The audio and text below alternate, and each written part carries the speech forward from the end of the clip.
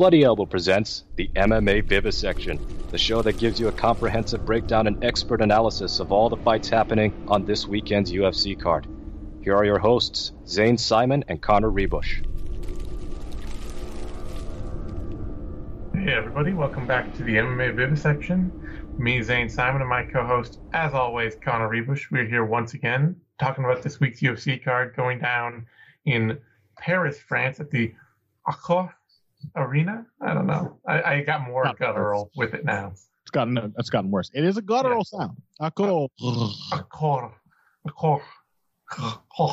Whatever. The arena in France, in Paris, headlined by a heavyweight bout, Gane, Tuivasa. We're talking about the prelims right now. Headlined with a featured prelim bout between Abusupyan Magomedov and Dustin Stoltzfus.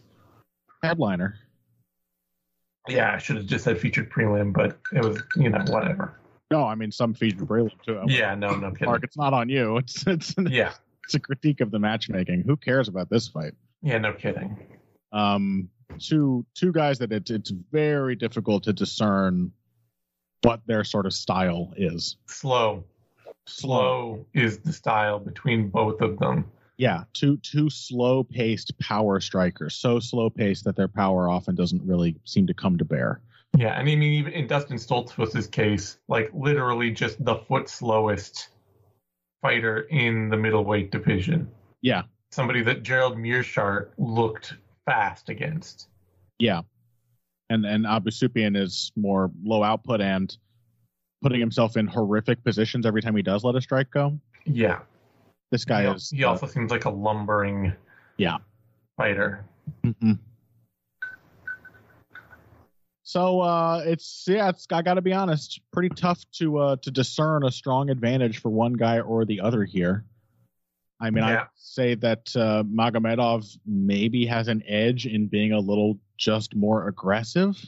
Mm-hmm. Like he's actually going to take the fight to Stoltzfus, and fortunately for him, Stoltzfus doesn't really seem like the guy to punish the many, many, many mistakes that Magomedov makes when he's being aggressive. Even if he thought he could, he just doesn't have the speed. Yeah. Like, he really got the perfect opponent last time out in True. In Dwight Grant, who is so cautious about his own offense and so unsure about generating offense and stepping in that even Dustin Stoltzfus being slow and showing him everything as he does it, like Grant still couldn't get himself to get out of the way of anything. Right. Whereas at least Abusupyan Magomedov is aggressive. Yeah. He seems like he has a natural confidence to what he's doing. Certainly. That is totally gone from Dwight Grant. And, everything that Dwight Grant faces seems like a surprise to him. Reminds me of Luke Barnett a little bit. Mm-hmm. Mm-hmm. Barnett, before he kind of got cautious and tried to learn defense, and it wreaked havoc on how his game operated. Yeah. Which is funny because I would love to see Magomedov also learn some defense. And God, I just hate the way there's one fight of his where he flings himself at the opponent, and the guy swings a counter and he leans back and stumbles backwards both feet because he's in such a bad position to get out of the way. But the other guy is dying because he's been hit first. So then he just jumps back in and finishes him.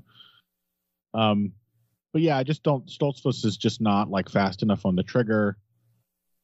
Not proactive enough for me to not think that a guy who goes out there and is at least confident about trying to land the first shot doesn't get a good start. Also, it should be noted that Abusupyan Magomedov seems like, if nothing else, he's a pretty good positional grappler. Yeah. If he can pull the fight into that area.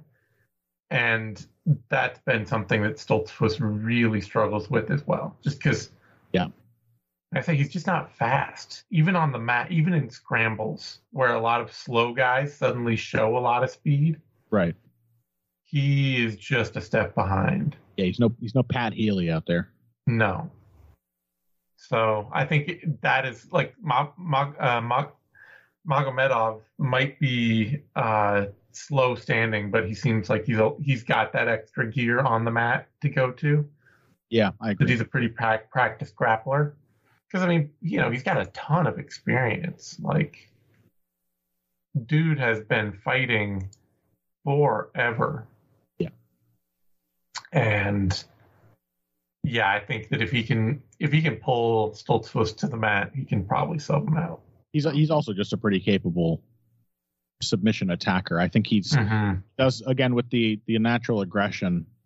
It gives him a nice opportunity to, like, he's also huge. I mean, that's huge. Yeah. He's 6'2" and he's not skinny. That he can just kind of crowd over people, and he ends up getting a lot of, like, front headlock opportunities and stuff like that. He'll deck somebody, they try to shoot, whatever. And that's a big target. You got to be really confident and running right off his feet to get him down. Yep. And yeah, once again, Stoltz was particularly difficult to say what he's actually good at. Yeah, he's a dude who, I mean, that's the thing with like, for both of these guys, is that, we talk about heavyweights and not being like, not being a good heavyweight kind of thing, or, light heavyweight being its own sort of weird thing and all that. Nobody really fights at middleweight regionally at all. It's just, they're all heavyweights who, like, don't bother cutting weight. Yeah, like why you consider how the game changes between welterweight and middleweight, and how big even middleweights end up being. Oh yeah, at the UFC level. And regionally, like, why would you fight there? Why if you're like 6'2" or 6'3", would you cut down to middleweight? So it ends up being this really awkward, weird division of, I mean, it is, even at the UFC level, it's a very misfit division. 195 has been if they add any division, that's been the one that's been floated since the days of Rich Franklin. Yeah. And so you get guys like Stoltzfus and like Abusupyan Magomedov, who, like, part of the reason they've had so much success in the past is just that, like, they're some of the only guys that are fighting at middleweight and have, like, any kind of size and strength, Yeah. It's like when Chris Camozzi went on that inter-UFC career run. Yeah. They're the Chris Camozzis of their regional areas. It's like, this is the only guy at middleweight who's kind of good. Yeah. Basically. It really is. I remember, like, scouting for middleweights back in, like, 2014. It's just like, wow, there aren't any. Like, I never really thought of that it's kind of a no man's land in regional MMA. Yeah, it's just a weird, like, nonsense division for regionals where if you're big and you're fighting at, like, you're making $500, like, why wouldn't you just fight at heavyweight? Yeah. So, I mean, none of the regional guys are particularly good at light heavyweight or heavyweight either. So why are you bothering cutting? Exactly. Ounce? I mean, it's a huge gap. Yeah, that makes sense. Never occurred to me. Odds on the fight: Magomedov is the favorite. Magomedov. I always put the stress on the wrong syllable. Say Abusupyan. That's a fun name anyway, and it's pretty easy to say. Yeah, Abusupyan. Nice. Opened at -220 and is currently down to -265. Stoltzfus opened at +185, is currently up at +212. Yeah, I got no problem with that. Yeah. That brings us to a lightweight bout. Faris Ziam, Michael Biglock. Biglock is a awesome name. That is just so much fun to say. Really at home on, like, a Star Trek spaceship, some alien race. The Figlocks have arrived. The Figlocks. Good one. Yeah, this is an interesting fight. Ziam, I'm glad the UFC brought him back. They cut him after his loss to Terrence McKinney, and then they they realized they were going to France, and they were like, oh wait, we should probably not do that. Mm-hmm. And he's a functional, lengthy, solid test down at the bottom of the lightweight division as somebody who can do some range kickboxing with feints. It's not like, it's not the most dangerous striking in the world, it's not the most high output striking in the world. He often has to fall back on a wrestling game if his opponent really starts pressing him. But it's functional, and it's, it's a solid test, and it should make for a solid test for Michael Figlock, who really has a boxing-centric style that he wants to push.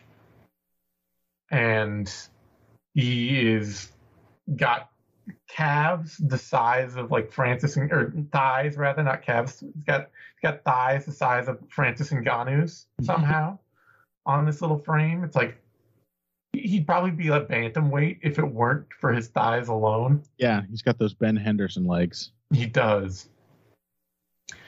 And it's tough to see. It's tough to see where he's using that athleticism, really. Because, he's not a bad boxer. He picks different targets. He throws combinations. He's tough. Doesn't really sit down on anything, though. So it's rare that he'll hit anybody really hard and with any power, even when he's landing clean. And then as a wrestler and grappler, he'll clinch a lot, but he doesn't really have an aggressive game there. And it can lead to some takedowns, but none of it's really that well thought out in terms of his scrambling or wrestling game. Yeah. Everything is really based around the idea that he's always going to be happy to be back at his feet in the pocket punching. Right. I mean, with good reason, too. I mean, I think if we get some mid-range boxing exchanges, they're going to be very fun. Yeah. But it is always a question for me with an aggressive boxing-centric game. How do you deal with somebody who is a quality boxer who's much longer than you? Yeah. And I haven't looked at what the actual numbers are, but just on assumptions. Let's see. Ziam, 6'1", 75-inch wingspan. And very big for 155. Figlock, actually, I could look. We could look up his reach, but we'd have to go find his Cage Warriors bouts in the tail of the tape card. Yeah, and even half the ones on YouTube don't actually have the tail of the tape show up. Yeah, but it's not long. It's not long. It's not that. He's clearly got broad shoulders but short arms. Yeah. So it's a serious question. How do you deal with it's a horrible feeling when you know you need to get into the pocket and that's where you're good. Mm-hmm. And pressuring is really the basis of your game, and it's a really horrible feeling to have a guy who's just looming over you and just poking you and stabbing you, and when you're literally out of reach to do anything about it. Yeah, I think honestly I'm gonna have to take Ziam here. Yeah. I would like to take. I want to see Figlock win this fight. I want to see him show a really solid, nuance. I want to see him go out there, punch the body, get in Ziam's face. Yeah, exactly. Yeah. Force exchanges and box him up. I think there's a real chance. There's a real chance for him to have the Drew Dober progression. Sure. Where Dober came in as this super bricked up dude, but was actually a pretty light-fisted volume striker when he hit the UFC, and it took several years of progression and work to get his punching game to the point where he would sit in the pocket and put his musculature and his physicality to work and be a big power, be the big power threat he is now. I'd love to see that for Figlock, but without that, and without a real go-to wrestling and grappling game where he could easily take Ziam off of his own out of his own preferred ranges and preferred style, I just think he's got to, you're going to have to contend with a longer, taller striker at range for 3 rounds. Yeah. So, granted, I mean, Figlock makes the right decisions. If he does get in the pocket, if he's well prepared or just figures it out on the fly, like most people with a frame like Ziam's, he is himself not super comfortable in that range. It's why he often has to turn to wrestling. Yeah, exactly. And if he can't wrestle Michael Figlock, he'll have to deal with striking with him a bunch. It's just that Figlock hasn't showed any power. That's the thing. I think you're right. Like, it might be there. Yeah. And just slightly better shot selection, a little trickier, not just 1, 2, 3 kind of stuff. He's very bouncy, and it's one of those things where it's like, that's not bad. It's good to be a little elusive and stuff at times, but you also have to pick times to really sit down in front of somebody. Yeah. There's a reason to manage. I mean, you can't see him doing it in some fights, and it's just tough to find those moments, because as soon as you sit down, if the setup hasn't put your opponent out of position, or if you haven't fully cornered them, or you just like put your strikes together in the wrong order, they just slip out.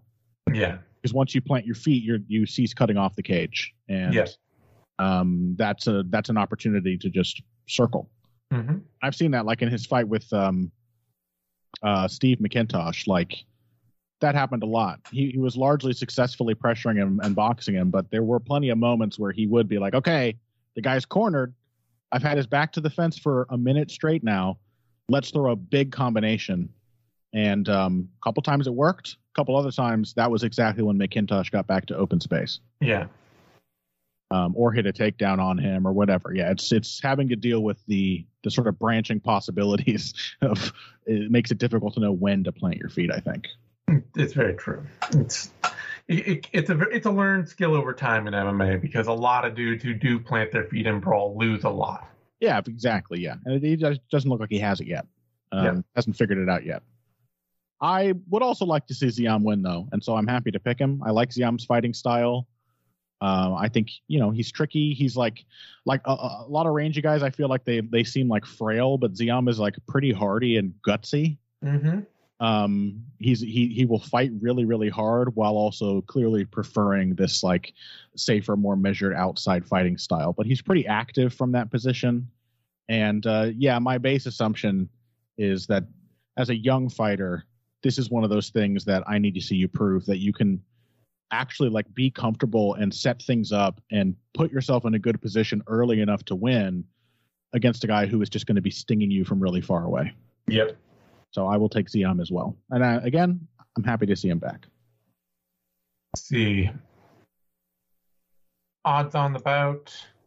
Ziam is the underdog here. Opened at -110, jumped up to +170. Is currently +165.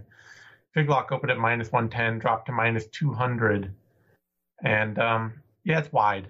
It's just wide. Figlock, he's had a nice run in Cage Warriors, and he's durable. He's well put together. He's got a consistent style. Just, it's also like, he hasn't been finishing anybody at that level either. Or he did early on when it's very raw, but the moment he took a step up, it's just been decisions. And I am tentative about especially like just boxing in MMA is often at the UFC level, it's gotten a lot easier to read. It becomes a very, even though he picks his spots, well, he punches the body. I love seeing that. I got high hopes for him. But when you limit your game so heavily, it can be really hard to pick up wins. Testament to the level of that defensive striking has actually grown to. Yeah. That people are, if you just bring a pretty predictable set of patterns, that most people actually do have the ability to see them and often punish them effectively. Mm-hmm. Yeah. And I don't think it's never, to me, a question of the typical MMA response is, oh, you need to do more stuff. You need to be like more kicks, more takedowns, you need more variety. And I think really it's more about finding the variety. You can be perfectly effective finding ways to vary the 3 or 4 things you really like to do. Yeah. To change timing, you need to feint, it helps to have other things. But it helps to at least attack all levels. For sure. But you can overwhelm someone with boxing. There's a million targets you can attack your boxing, and a million different ways you can break up your timing and set things up and use your defense to close distance, or close distance with a feint, or interrupt somebody's combo and then counter. Like, there's so much variety contained in this basic system, but it takes a long time to get there. And yeah, I mean, the funny ironic thing is that a lot of the highest level MMA fights these days have become more and more just boxing centric. Yeah. Look at Volkanovski. There's a guy out there doing 3 things per fight, but he does those 3 things brilliantly in ways that no one can keep up with. Yeah, you know, Max Holloway and Peter Yan a lot, and Jose Aldo these days. Yep. You know, a lot of really high level guys, they do come back around to that point, but all the way up through there, up to getting to that level of skill, you tend to have a low kicking game and and something like tools for every range that you can go to. Yeah. And the guys who just box put themselves in position to have really, even if they're very good boxers, they put themselves in position to have very close, difficult fights with opponents that they should be able to beat. Yeah. So we'll see. I have a lot of hopes for Figlock. I like the base of his game. It's a good fight. I don't know why this or the next one isn't the featured prelim.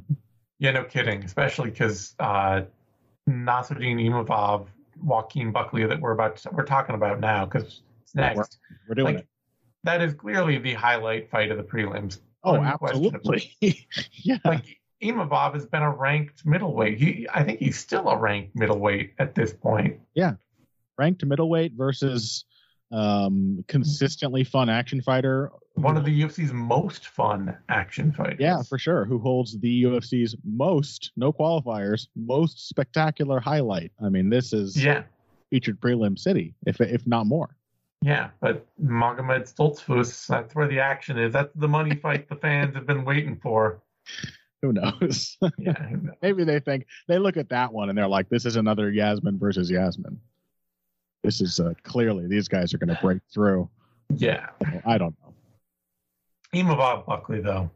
Talk about it. Good fight. I mean, I think this is guaranteed to be fun. Mm-hmm. Joaquin Buckley has a fun fight with everyone. At least 50% of the reason for which is like his own mistakes. Mm-hmm. Very few fighters in the modern era are as so clearly tracked in on going straight forward and straight back as Joaquin Buckley. Yeah. Like, the man moves like a train switching station, like those big circular things with all the tracks on them where the train drives and then you turn it and the train goes out another direction. That's like Joaquin Buckley's cagecraft. There's that. That's a problem. The other thing that we've talked about many times is the extreme predictability of Joaquin Buckley's rhythm. Mm-hmm. The crazy thing is Joaquin Buckley is fast. Oh, yeah. He's quick. He's powerful. This is somebody who is creative about picking all targets. Like, you have to. Absolutely. You can see him coming in on a collision course to you, and you have to pick what part of your body to defend. Yeah. He's going to make you make that choice. Yeah, he's going to work the body. He's going to kick the legs. He's going to kick you in the head. He's going to set things up with his jab. There's so much to like, and the physicality about Buckley's game. And yeah, I think they are just like they are just the sort of finer points of craft in many directions that he's lacking. Mm-hmm. He's so competent, and yet there is a lack of subtlety at every level. Yep. So yeah, like the footwork that you mentioned, straight in, straight out, that's a problem.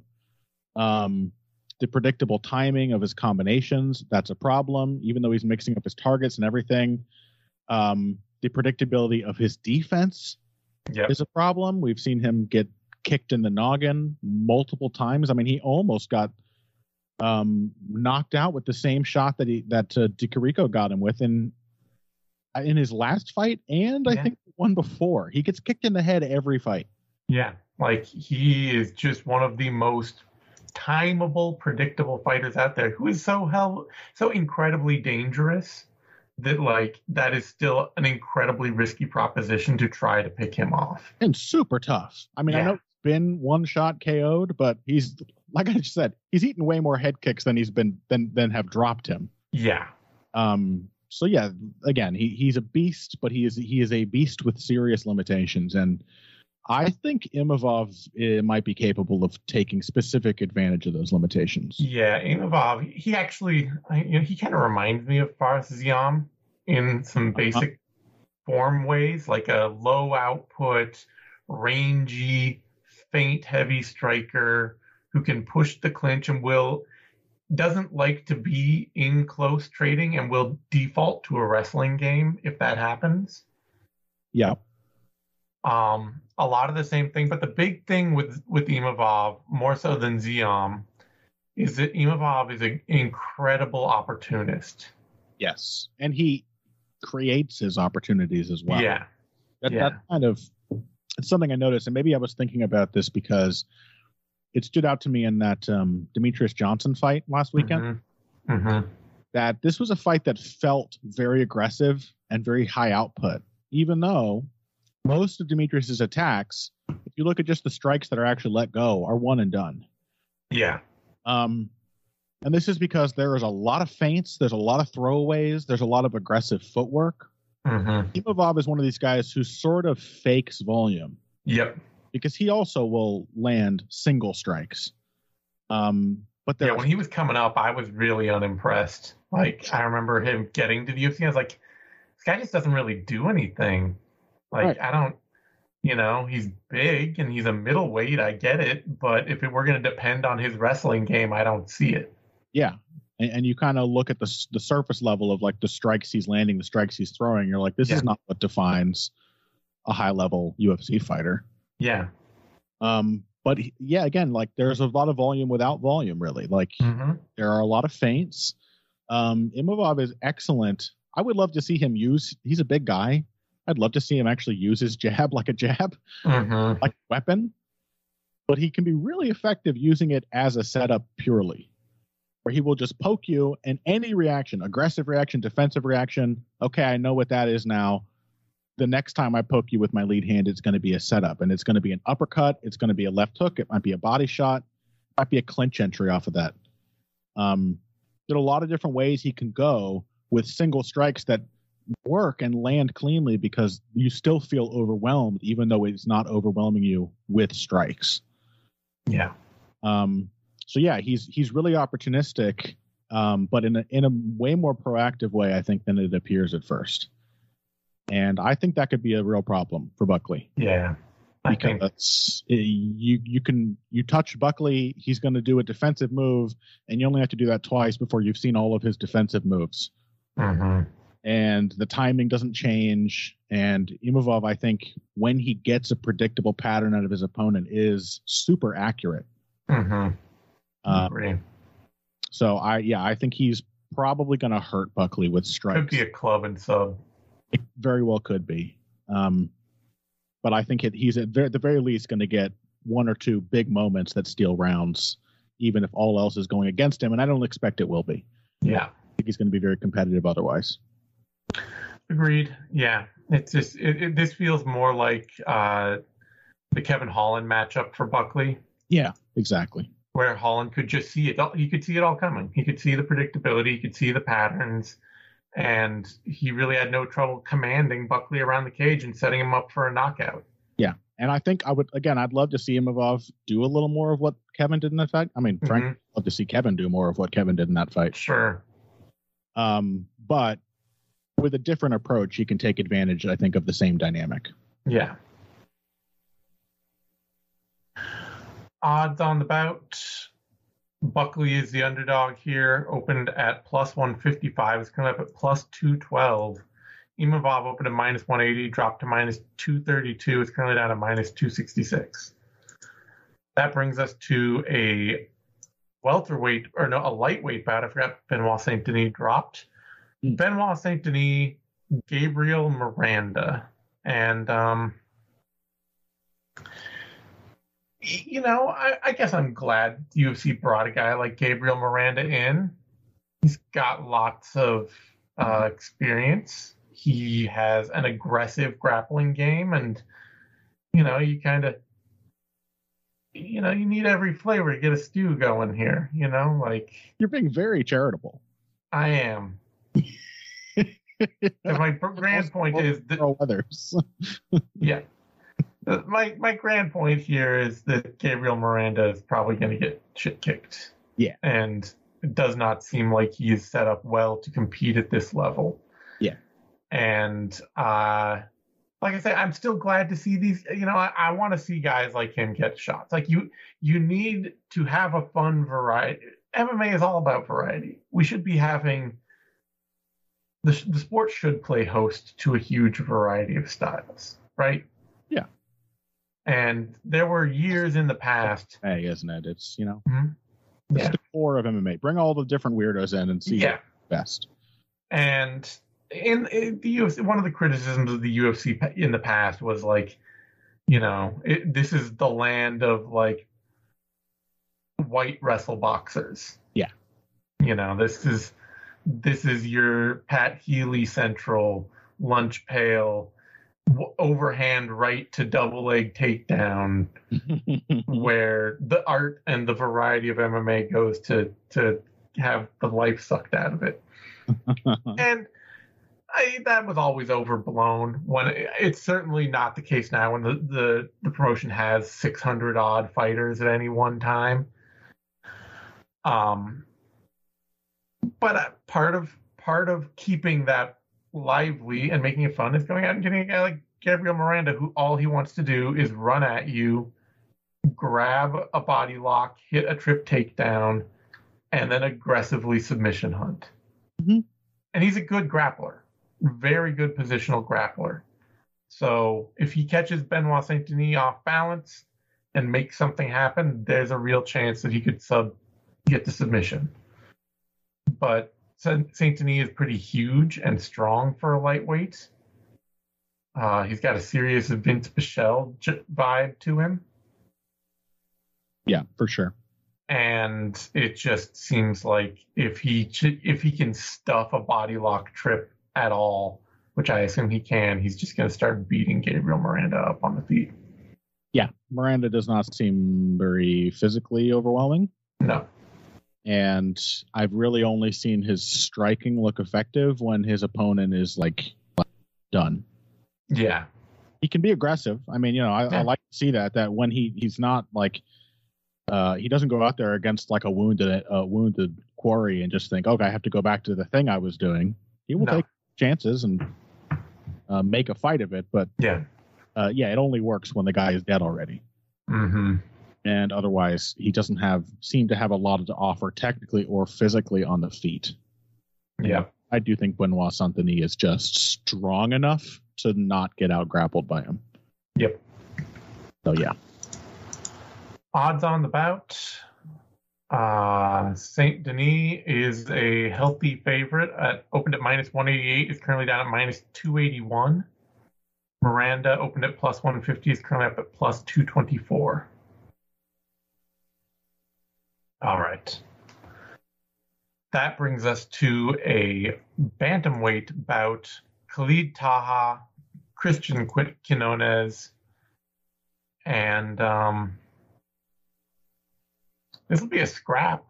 Oh yeah, no doubt about that. I don't actually have a clear idea of who wins this. I like Quinones' game. Yeah, he's got a very scrappy, in and out, aggressive kickboxing style. Yeah, it's super weird. Yeah, it makes a lot of sense when you find out that he's the little brother of Jose Quinones. Oh, okay. The other bantamweight who had that funky high volume kicking game. Yeah, I kind of like his game more because it's not nearly as awkward as his brother's. And he's just more confident in the pocket, and he will sling some bombs. Mm-hmm. He sort of reminds me actually more of like what if he reminds me of the best version of Irene Aldana. Mm-hmm. He's got this sort of awkward jumpy rhythm thing. So like he's like He's out there like deliberately replicating good boxing, trying to stay circling, staying on his bike, using his jab. And then like Aldana, he's kind of awkward doing it. You get in, you get an exchange, and he's going to plant his feet and throw. Yeah. But he's like harder hitting and meaner than Aldana typically is, and responds very well to getting hit clean himself, which happens a lot. Yep. But he's down to scrap. Absolutely. He has had several. He has several losses, 2 of which are by KO TKO. Yeah. But yeah, I mean, the dude is absolutely there to get in a war with people, and he's got a style that is pretty well built to force that. Yeah. He's and it big and scared him off that he's been finished with strikes. He goes in there like it's not possible. Yeah. He's got a long reach for the division. He's got a 70-inch reach. I was going to say, how big is he? 5'7" doesn't seem tall, but it must be very big for 135. He looks big. Yeah. I mean, his fights. So then the question becomes, if Quinones is somebody who can scrap and can lose a scrap, the question becomes all about Khalid Taha. Yeah. Who is a really fun pocket puncher, and every other part of his game seems to fall apart. Yeah, he has good things in every other part of his game, but there's nothing consistent about any of it. The only thing is the pocket punching. I mean, I was kind of half thinking, like, what happens if Khalid Taha does that thing he occasionally does where he gets into an exchange and then just suddenly hits a shot? Yeah. I don't know that that'll dramatically change the complexion of the fight, but it seems like the opportunity is going to be there. Quinones is so bouncy and like square half the time. He won't stay on top of Quinones. He won't. He definitely will not. It's just not in Taha's interest. He doesn't want to. Yeah.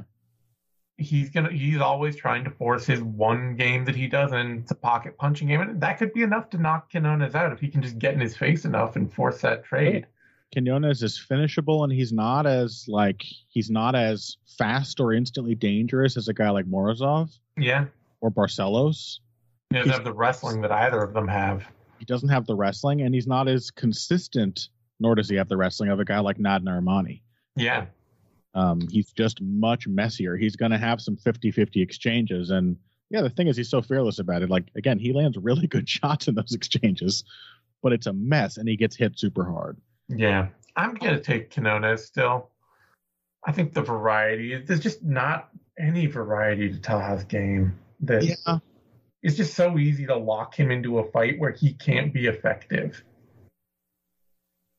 It's true. And I don't know that Quinones will do that, but I have to see Taha find more ways to win than knocking out the chinniest guy to get a UFC contract in the last half decade. Who's that? Boston Salmon. Oh, yeah. I mean, there are a lot of ways to take Taha out of this fight, but does Quinones have them? This is a question for me. Like, he might let Taha just sit in front of him and punch. He's not going to out wrestle Taha. He's going to the only way he wins is just all the movement and everything. This is why I compared him to Aldana. All of this movement and like imitating good boxing. Mm-hmm. The thing he needs to do to win is to step in and swing hooks at people. I mean, he could just kick his leg apart too. He could. That's true. That's something. Like I said, there are a lot of ways to take Taha out of his game. He's very limited. I'm not sure I see Quinones actually like taking that kind of tactic and just riding it to a decision, though. I just don't know if that's the kind of fighter he is. Yeah. I might just take Taha for fun because I just know Quinones is going to trade with him, and Taha's super powerful. He's, I think, because of there's only one thing he can do. It's easy to look at his fights and be like, oh, this guy's he doesn't have what it takes. But if you're willing to have his fight with him, you have to remember that he's very effective at it. I really would like to see Taha win. You know me, I love pocket punchers. I have been wanting to see Taha like find a new stage in his game for a while now. Yeah. I've just kind of also given up. I just think the fact I think he's snake bit. Yeah, but that Quinones he's gonna exchange in the pocket, and he's been knocked out 3 times. And it's awesome that he fights as if that's not a factor, but it also means it's gonna happen again. Yeah, it's for sure gonna happen again. I think Taha can do it, so it's gonna be a fun fight. I think it's a really good sort of style matchup. Yeah, it'll be fun. It'll be a lot of fun. I'm banking against Taha here, just going with the younger, still confident fighter who can bring a more variety to the fight. Sure. But I'd love to see Taha win. I'd love to see him turn his career into something more fun. Yeah. He's fighting once every 2 years to a different kind of loss is just not that thrilling. Yeah, I don't know that he's going to really change at this point, but no. I just think this is a matchup that has some elements that actually work with the thing I like to do. Taha is the favorite here, opened at -150, currently up at -125. Quinones opened at +130, is currently at +102. So those odds getting closer all the time. Okay. All right, that brings us to a women's featherweight bout. Stephanie Egger. Eileen or Aylin? I would guess Eileen because she's from... Yeah. It's probably Eileen. Eileen, yeah. Eileen Perez. Let's go with Eileen. Eileen, yeah. She's from Argentina, so I'm guessing it's the... I don't think they have the A sound. Yeah. Stephanie Egger, Eileen Perez. And this is... Stephanie Egger should win this fight. Yeah. And if she doesn't, it will just be a testament to how also incredibly one-dimensional and tracked in her game is. Because, Egger, she's got some really good, strong clinch throws and clinch takedowns. And she can hit an arm bar from 5 different setups. And Eileen Perez is small for the division and is used to bullying and used to just going in and clinching up with somebody and wrenching them to the mat, picking them up and just dropping them on their back. Yeah. She is a flyweight. She is a thickly built flyweight used to fighting atom weights, essentially. Could say that again, brother. I'm not going to say that again. All right. But at the same time, for Egger, it really is just arm bars. Yeah. If the arm bar setups don't work, then her striking is miserable. And one hand. Yeah. And there's not there might be enough ground and pound and control in there to just grind out a win on Perez, but it would be an exceptionally ugly fight. Yeah. And if Perez can just go in and take Egger down, then she'll probably put herself right into an armbar. But it would also then, if she doesn't, then there's not a lot Egger's going to do off of her back otherwise. No.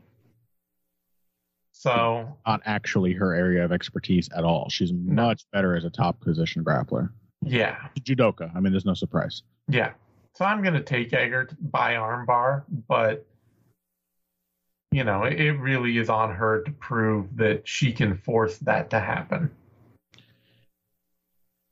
Yeah. I mean, I think Egger is fundamentally a bully. Mm-hmm. Most comfortable when she can bully someone, and there are smaller women. I mean, most everyone she fights is smaller than her. Mm-hmm.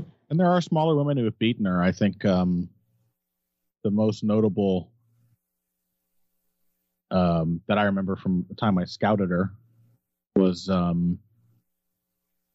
Alexa Connors. Yes, it was Alexa Connors. Thank you.